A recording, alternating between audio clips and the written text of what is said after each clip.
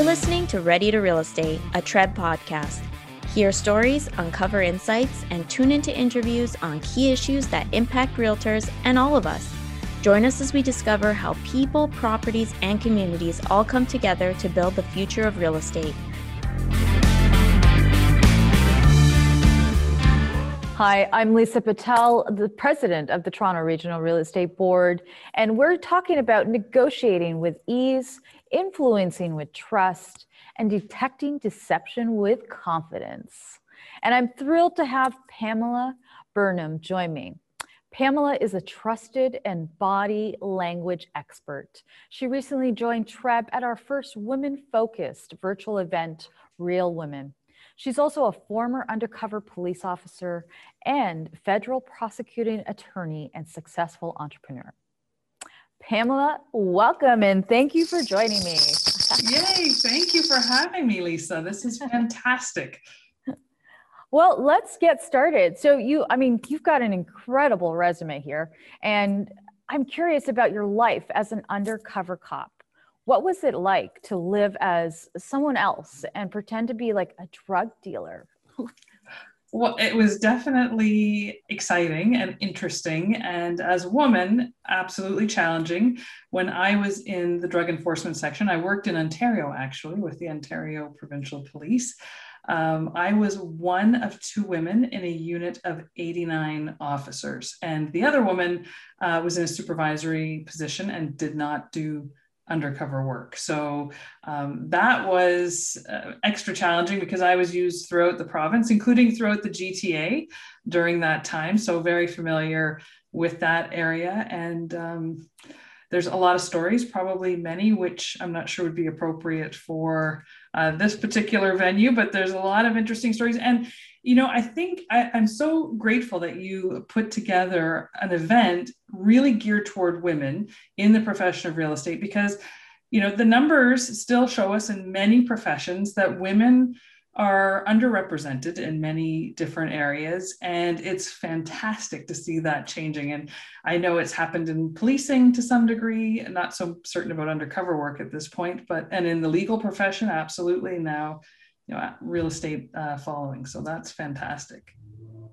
I completely hear you. I mean, you touched on a couple of really hot topics right there. I mean, first off, we got to give you a huge kudos because you knew the GTA. So maybe one day you'll be back to join us in the GTA, right? Hopefully in our future Realtor Quest to come. And you're absolutely right. I mean, when we think about our membership, TREB's membership of 60,000 realtors, and that 40% are women in this industry. So, I mean, that's a great number that we should all be proud of, but we know that there's still a lot more work to be done. And I mean, with going back to you and your job and your life depended on building trust. What's your secret? It did, and it required the utmost ability to demonstrate that. So over time, 20 years in the criminal justice system and working with some of our society's most dangerous people and living alongside of them, pretending 24/7 to be in that position and working undercover. Just to clarify, it wasn't that I just wore plain clothes and policed in that fashion. It was actually, I had a different name, a different background, and I lived in different communities throughout the province for months at a time. So that's how the undercover world was working for me. And of course, you just never know what's going to happen in any situation. You're dealing with people who have a lot to lose, are used to violence, and there's a lot of money at stake. So what I found, and I didn't cognitively recognize this during the time, but now that I've had time to dissect it later as a prosecuting attorney and then in graduate school studying negotiations, we start to put words to all of this and start to dissect systems and techniques. And I call it 3D trust or 3D negotiation. And the first D is all around what I was doing, which was displaying. And so I would display confidence. I think, we've talked a lot about that throughout the conference and what that means to display confidence, very different from arrogance. And it all has to be tempered with empathy. So regardless of who you're dealing with, whether it's drug dealers, dangerous criminals, difficult clients in the real estate profession, brokers, vendors, all of those people. Sometimes we can encounter difficulties and extreme challenges, but displaying empathy will go so much further than any other thing that we can display. And when we temper that with confidence, of course, competence, knowing what we're doing, and really curiosity to umbrella all of that, I think that was the secret that I used. And I did it on every occasion. I never had one incident of violence ever. Mm-hmm. A few close calls, definitely. But the ability to display those emotions, display those characteristics, very, very important. And then decoding what was coming back to me. And I guess we'll be talking a little bit more about that as well. Right. So we will have to hold on to that. That's the first D, right? I mean, you've touched That's the first D. So there's a couple more Ds that you're going to be sharing with us. Yes. But why is interpreting body language so important? How does the body language differ in a one-on-one conversation versus a big group?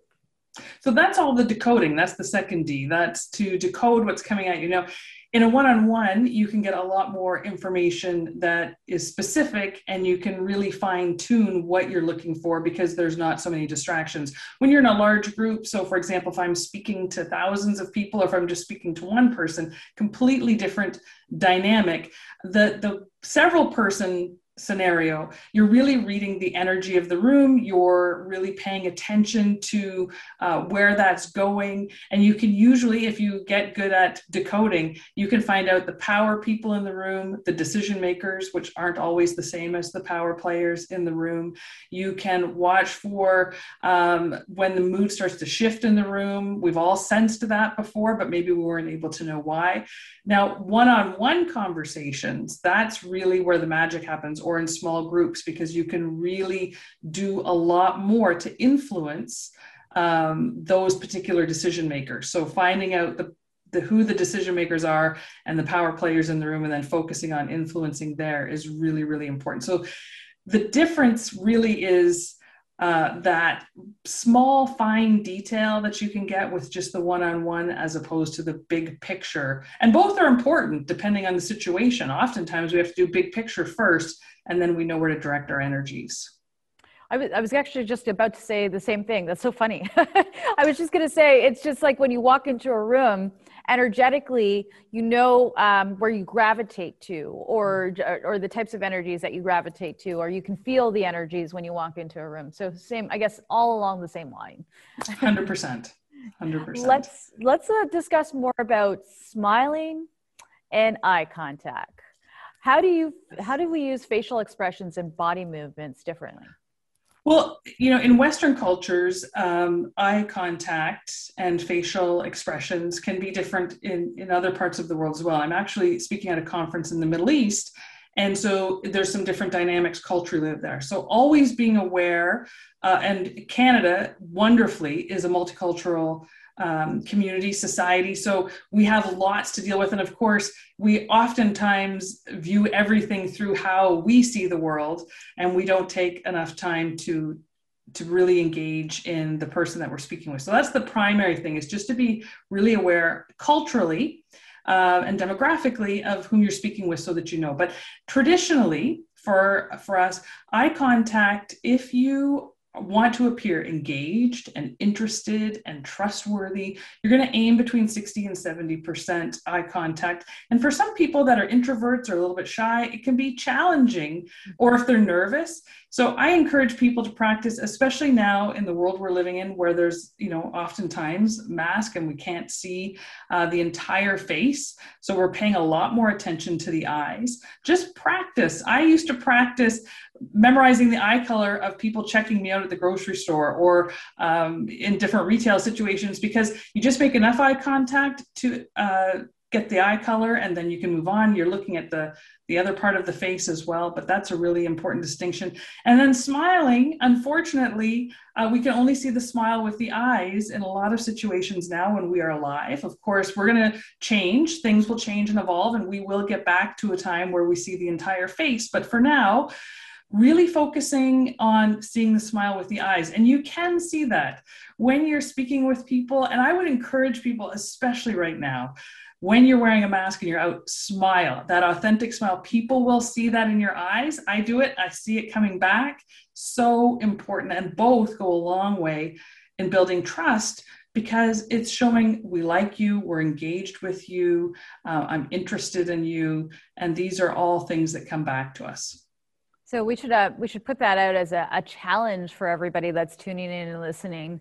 Is number one, the whole eye contact. I love that theory about even like going to the grocery store and what colors was those eyes, because that's a change of pattern of behavior, right? Exactly. And that's a great way of changing a behavioral pattern if it's something that you're not comfortable with, whether it's looking at somebody in the eyes.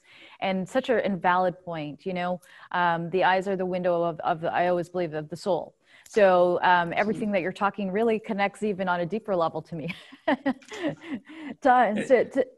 With that said, talk to us about the ability to read people and people, read people, or can make people break deals and negotiations. You have to fill me in with this. Like, how does this all work? It's so important. We've all been in those conversations where we felt things were going really, really well. And then all of a sudden the deal falls apart, something goes wrong. And when we start replaying it in our mind, we cannot figure out what happened. We said all the right things and the other person said all the right things, and then it goes off the rails. Something happens. So we can prevent that in our negotiations and have more successful outcomes when we really pay attention to what we talked about briefly, the display. So how we are presenting ourselves as an engaged, interested, empathetic, confident person. And we're really paying close attention to those signals that we're getting back. So for example, if we are doing a negotiation that we're in person, and somebody, you know, we were drinking our coffee, we're having a coffee together, and they've been, you know, we've talked about something, and then we get to the price, or we get to a defect in the property, for example, and it's been a bone of contention in negotiations, and all of a sudden the opposing party picks up their coffee mug and just casually places it down in front of them. So now they haven't said anything, they haven't done anything, but you see that barrier that exists. Now, if it's just a one-off, of course, it could just be that was a comfortable spot, but it really should open us up to, okay, maybe this is a sticking point that I wasn't aware of before, or maybe there's something here that we need to talk about a little bit more. So that's when you ask another question and ask another question. It really, paying attention to body language, you're never going to be able to read somebody's mind. Body language just tells you if you're on the right track and the person is comfortable with you and things are going right, or if their emotion and demeanor has changed and now you need to think why that's happening and start doing your best to get that negotiation back on track. So I believe body language, nonverbal signals will give you so much more than what's actually said. So I guess in between, like listening to you, the key really is to be aware, right? Like 100%. To be conscious of our surroundings and the people within it. And it's so hard because oftentimes we're talking great sums of money. We're talking about people being very emotional. If it's residential property, there's a whole, and now we have, oftentimes I'm guessing that realtors are having to deal with, for sale by owners, or dealing directly more with people in that way. And they're very emotionally attached to things. And so more important than ever, especially in the hot climate that we are in currently with real estate, it is very important to pay extra attention and care to those signals that you're getting back, because you may not have been advised of some defect or problem, and you need to be looking for deception cues, which is the third D. We talk about detection, and we're detecting deception, or we're looking for cues that are really telling us, okay, we need to take a bit of a deeper dive into this area. So important. Thank you. I appreciate you sharing that. Now, you've also spent years in the courtroom as a federal prosecutor and learned how to read people. Tell us how we crack the clues of deception. Yes, well, there's a whole thing. The first thing, of course, I want to reiterate, and I can't say it often enough, is that there is no such thing as a human lie detector. So anyone who says that they are is lying, really, or delusional in some way. So that is impossible. Imagine if we could just read minds.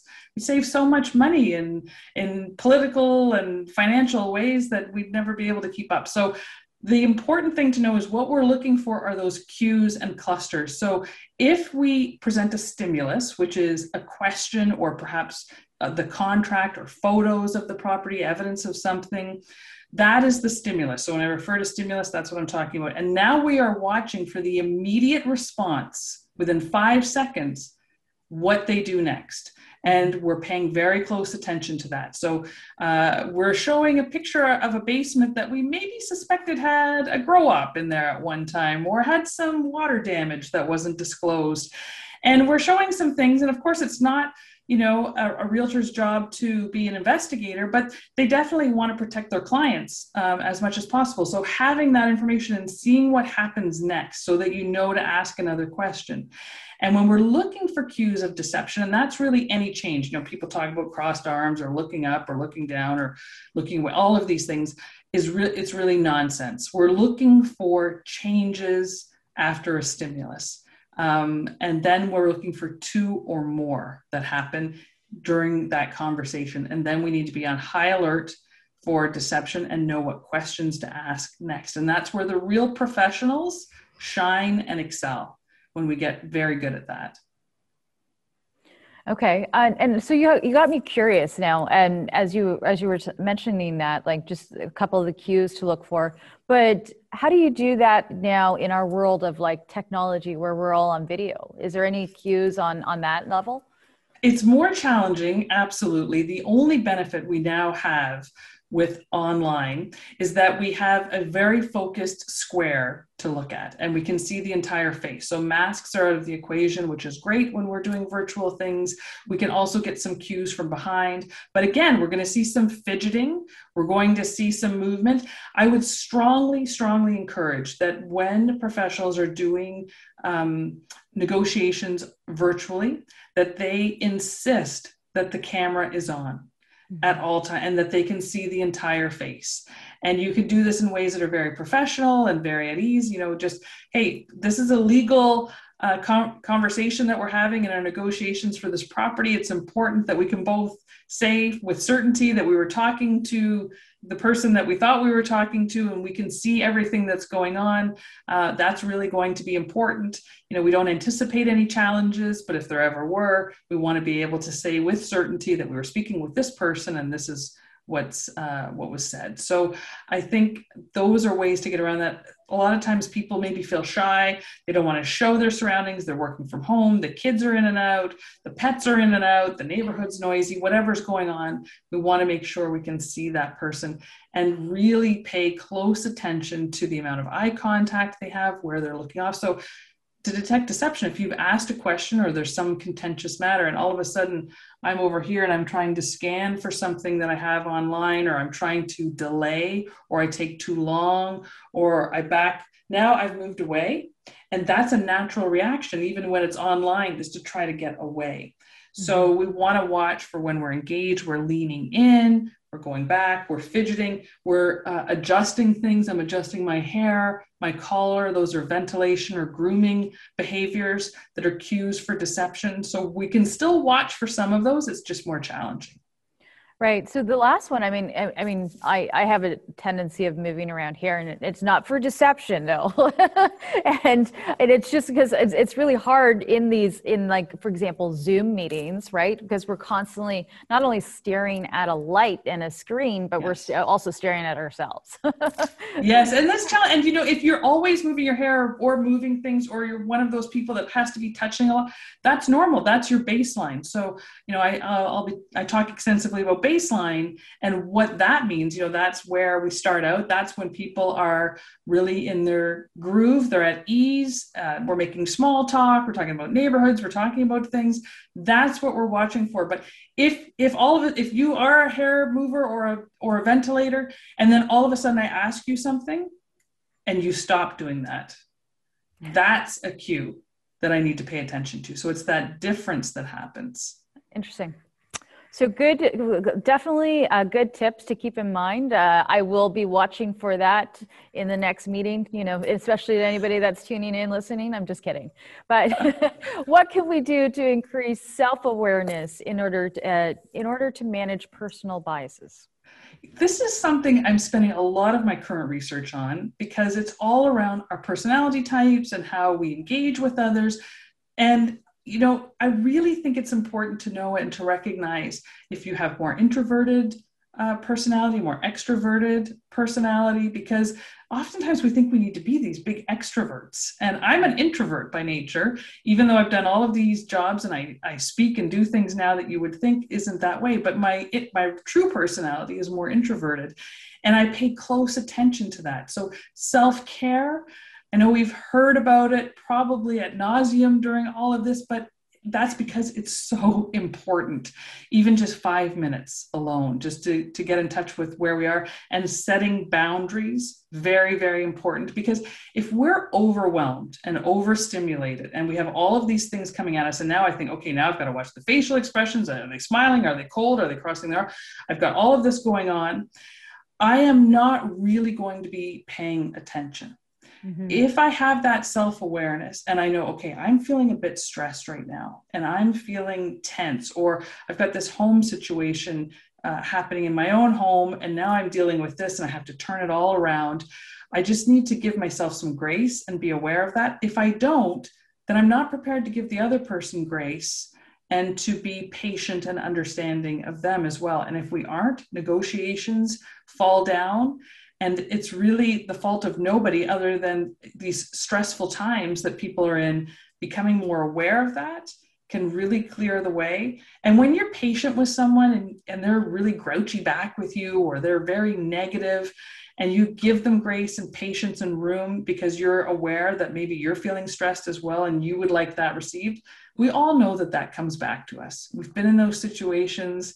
We recognize that how we treat others, and it sounds cliche, is oftentimes how we receive things. And I think that it's important to remind ourselves of that.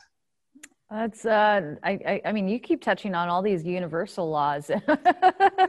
So it's great to hear them.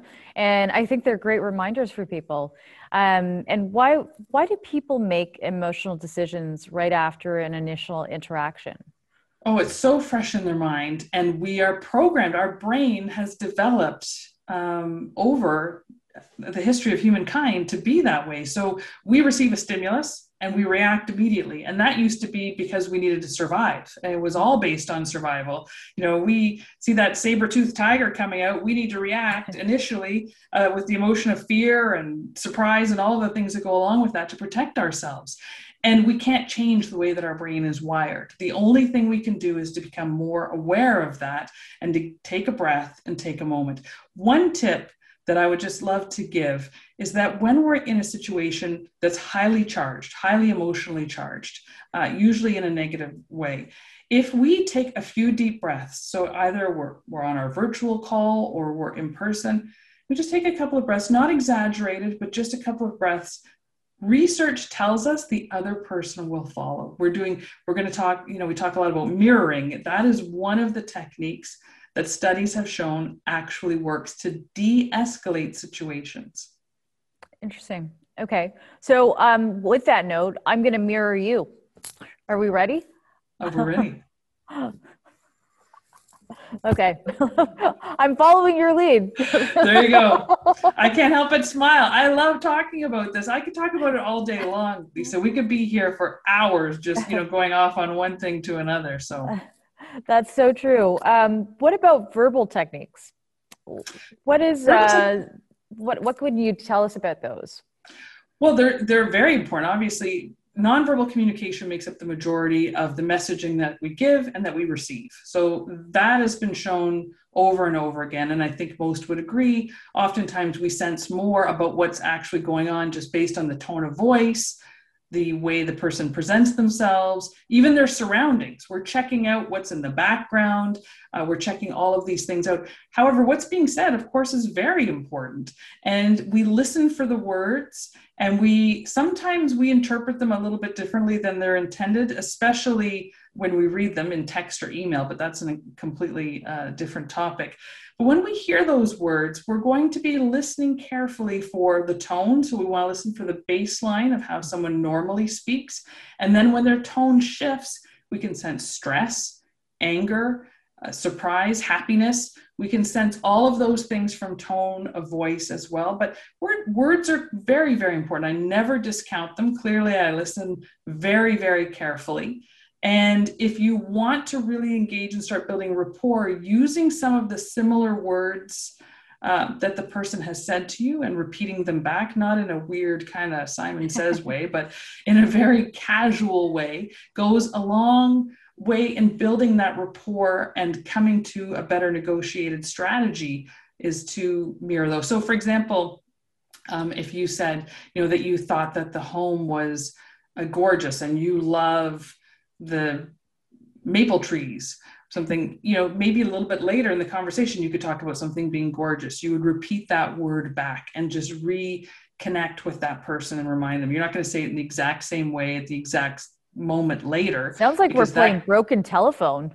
We are playing a little bit of broken telephone, and we do it in our correspondence as well. So when I receive emails, my normal sign off is cheers. It's something I've always done. I like it. It suits my personality. However, oftentimes I'll get ones back with best regards or sincerely, and I will shift it to reflect how that person signs off. And it's a subtle, small thing, and they don't notice it consciously, but subconsciously there's some rapport, and they're saying, she's like me. There's some similarities, and it goes a long way in building that. That's also, so it's a great mechanism around the whole trust factor, like that we've been talking about. So we're just going to do a quick recap. So we've got your D's. So display empathy, right?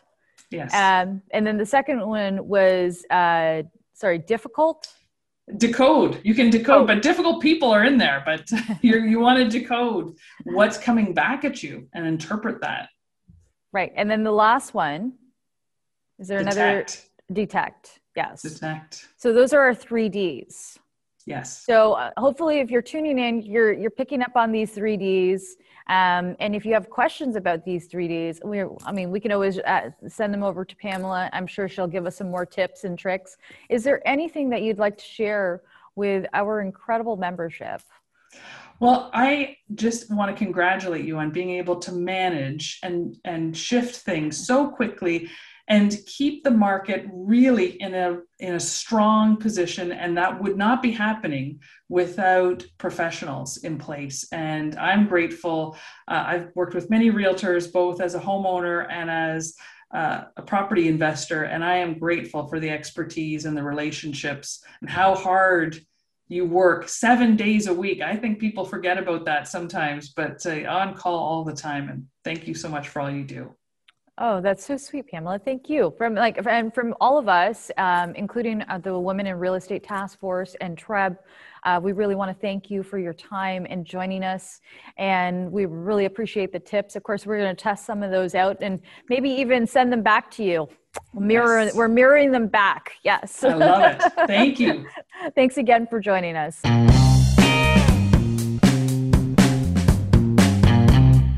That's it for us. Be sure to subscribe to our podcast on SoundCloud, Apple, Spotify, or Google Podcasts. Also, don't forget to follow us on social media and visit our website, treb.ca. That's TRREB.ca to find market insights and more. This has been another episode of Ready to Real Estate, and thank you for tuning in.